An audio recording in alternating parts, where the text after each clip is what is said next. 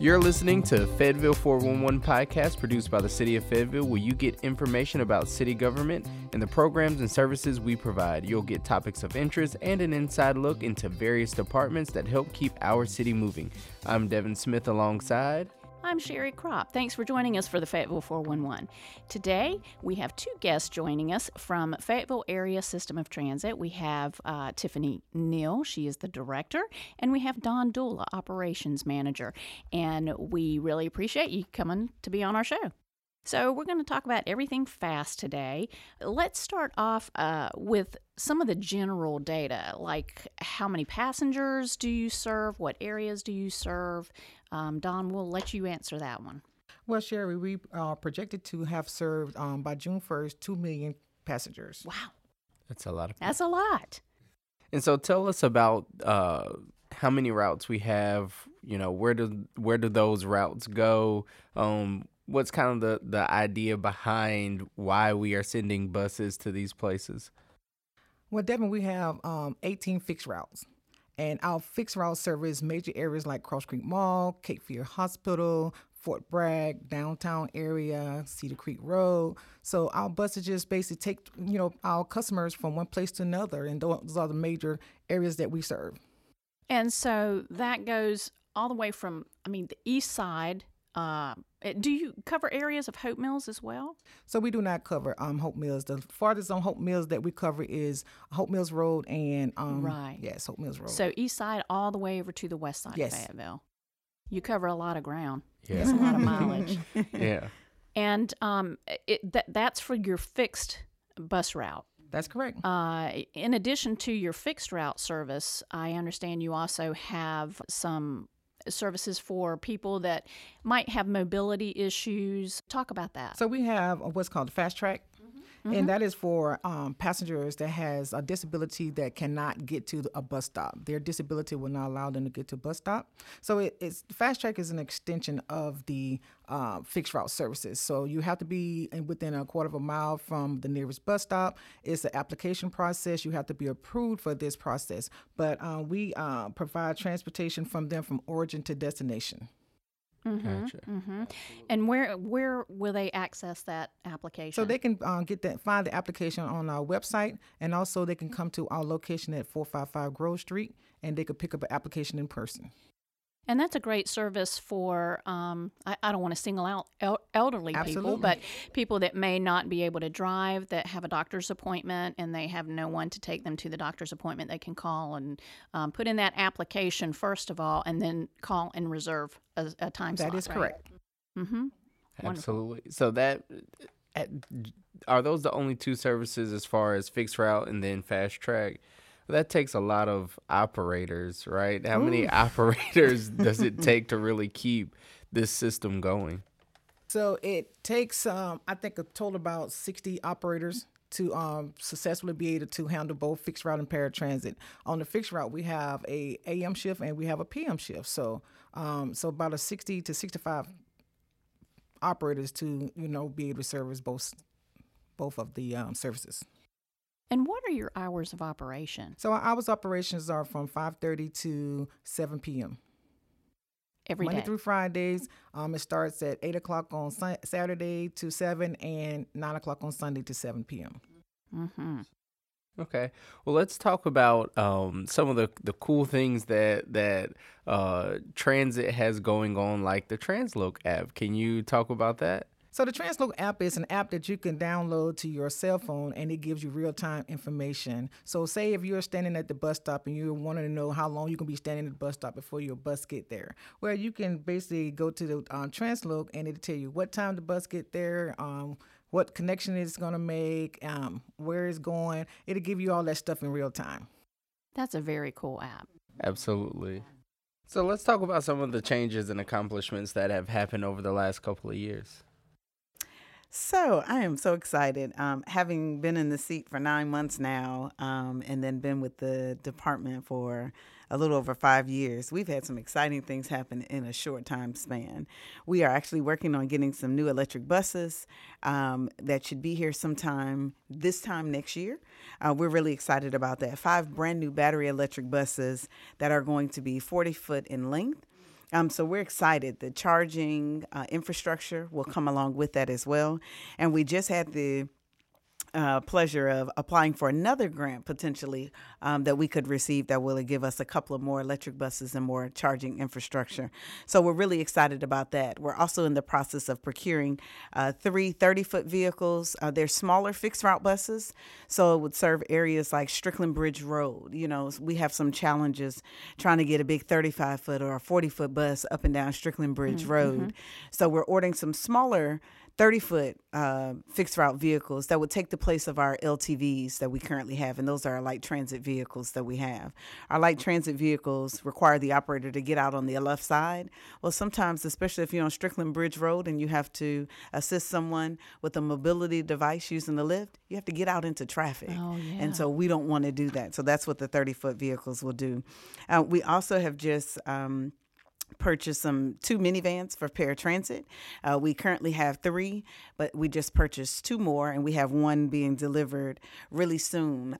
So we're excited about that. And lastly, our transit development plan was completed in August of 22. That's our 10-year long-range kind of plan that kind of tells us our direction for the next 10 years. So right now we're in the rebuilding phase of trying to restore everything pre-COVID to pre-COVID levels again, right? And so that's kind of where we are. We definitely have had some leadership changes as well. Really excited. Ms. Dula has been promoted to operations superintendent. We just hired an assistant transit director, Franklin Barnes, that's coming to us from Charlotte, has a vast array of transit experience.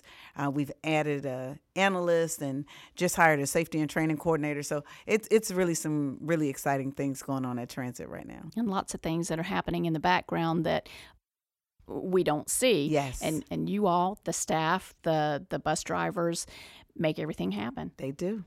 And let's also mention the beautiful rebranding on most of the buses now. There's still some old ones that have to, I guess, phase out. Yes. But the branding looks beautiful. Absolutely. On there. You mentioned, Tiffany, briefly mentioned the COVID time period. So that's going to take me into the next topic about the fare reinstatement. We know fares were halted due to COVID. Talk about that. So in March 2020, we decided to cease the collection of fares, as many transit systems have done throughout the nation. And so Federal Transit Administration was really, really gracious enough to give us a lot of replacement or replenishment funds so that we did not have to have the operator-customer contact. We're trying to alleviate a lot of that. So we have not collected fares in over 3 years. July 1st, we will reinstate fares. All of our fares will go back to the same prices they were pre-COVID, and those prices can be found on our website. And so we're really excited about that. We have been troubleshooting our equipment to make sure that we can collect fares successfully all over again. Fare boxes have been placed back in fixed route vehicles for those fares. Fast Track has a new pass that we are branding. It will be a punch card pass instead of having a fare box. We experienced some challenges from visibility with the operators having fare boxes on vehicles, and so we decided not to put them on vehicles anymore. But our passes will be sold at Carly C's, 4 Carly C's locations, as well as the Transit Center, for customers to be able to buy passes with Fast. And they can find all of that information on the website, ridefast.net. Ridefast.net. Absolutely. Can you talk about, you kind of hinted at this idea of, limiting contact and moving into that direction. So talk about how, even though, we're kind of coming out of this idea of the pandemic, where are you still going with this kind of cashless system to kind of limit this need for exchange between customers and drivers? Yeah, there was a big boom in transit, a big surgence with the cashless fare systems. And so we are just now exploring some different options with that. We've had some vendors come out and do some demos for us. We'd like to have as limited operator and customer contact as possible. And so with the cashless fare system, we would envision that you would be able to use a mobility device, a mobile phone, tablet, whatever, any type of electronic device, to be able to present it to the operator. And what that looks like, there are so many variations of that we're exploring those, whether it's a hard kind of a fair pass card. In some larger urbanized systems, they have, a fair card. And so that they can use. So we just want to get away from cash as much as possible. But whatever we do, we would do a phased in approach. We wouldn't immediately just stop taking cash immediately. Yeah. And a part of that, we have explored getting a consultant to help us to understand what environments and what communities would be disproportionately affected by us not taking cash anymore. So we want to look at that because we want to make sure as we transition to choice that we are able to provide a service that everyone in our community can use. Cash, credit cards, mobile devices. We want to be able to have all of those, having no barriers to be able to using our public transportation system. Absolutely. So you said a couple of things that I want to hit on very quickly because I know time's running out for us. But one, because you're going cashless doesn't mean that we're limiting interaction. People can still talk to the operators and get, but it's limiting this idea of needing to hand them cash. Exactly. And so people need to have exact amount of money if they're going to bring cash onto the bus. Absolutely. We strongly encourage that because the buses do not give change back. Absolutely. But right, it is not to take away from the human element of the operator and customer experience. Absolutely. Yeah. And then the other thing was, if you could just briefly go into this idea of choice ridership. So one of the things that we have seen over the years, our data shows us that about 80% of our passengers, a little more than 80% of our passengers actually choose transit because they need transit. And if you think about larger urbanized areas, Atlanta, D.C., Baltimore, Boston, they have transit. Transit is a way of life. Everybody uses transit. So we want to get to that place. And so we want, no matter if you have a vehicle or not, we want to be a transportation that you choose. We want you to choose to park your vehicle and come ride with us. And if for whatever reason, unfortunately, you are in a position where you don't have a means of transportation, we're still there. And so we know getting downtown is sometimes challenging with the limited parking and things like that. Why not choose us? Come get on the bus and ride with us. Sold. Tiffany or Dawn, let's talk about some of the career opportunities. I know that not just FAST, but there are a lot of organizations that have had problems hiring CDL or finding CDL drivers. Let's talk about the partnership that you have with FTCC. Yes, we've had a partnership about a year now with FTCC, and that's where we actually recruit non-CDL licensed applicants that will come in, that will work for us. It's paid training. We put them through the FTCC CDL Class B training program. They go through that program for approximately 5 weeks, 200 training hours. They successfully get their North Carolina Class B CDL license. Then they have a 2-year commitment with FAST. And so, their way of saying thank you to us is committing to being with us for 2 years. Mm-hmm. And you're always looking for drivers. Absolutely. Now, where can people go to find the career opportunities that are available? They can go on our website.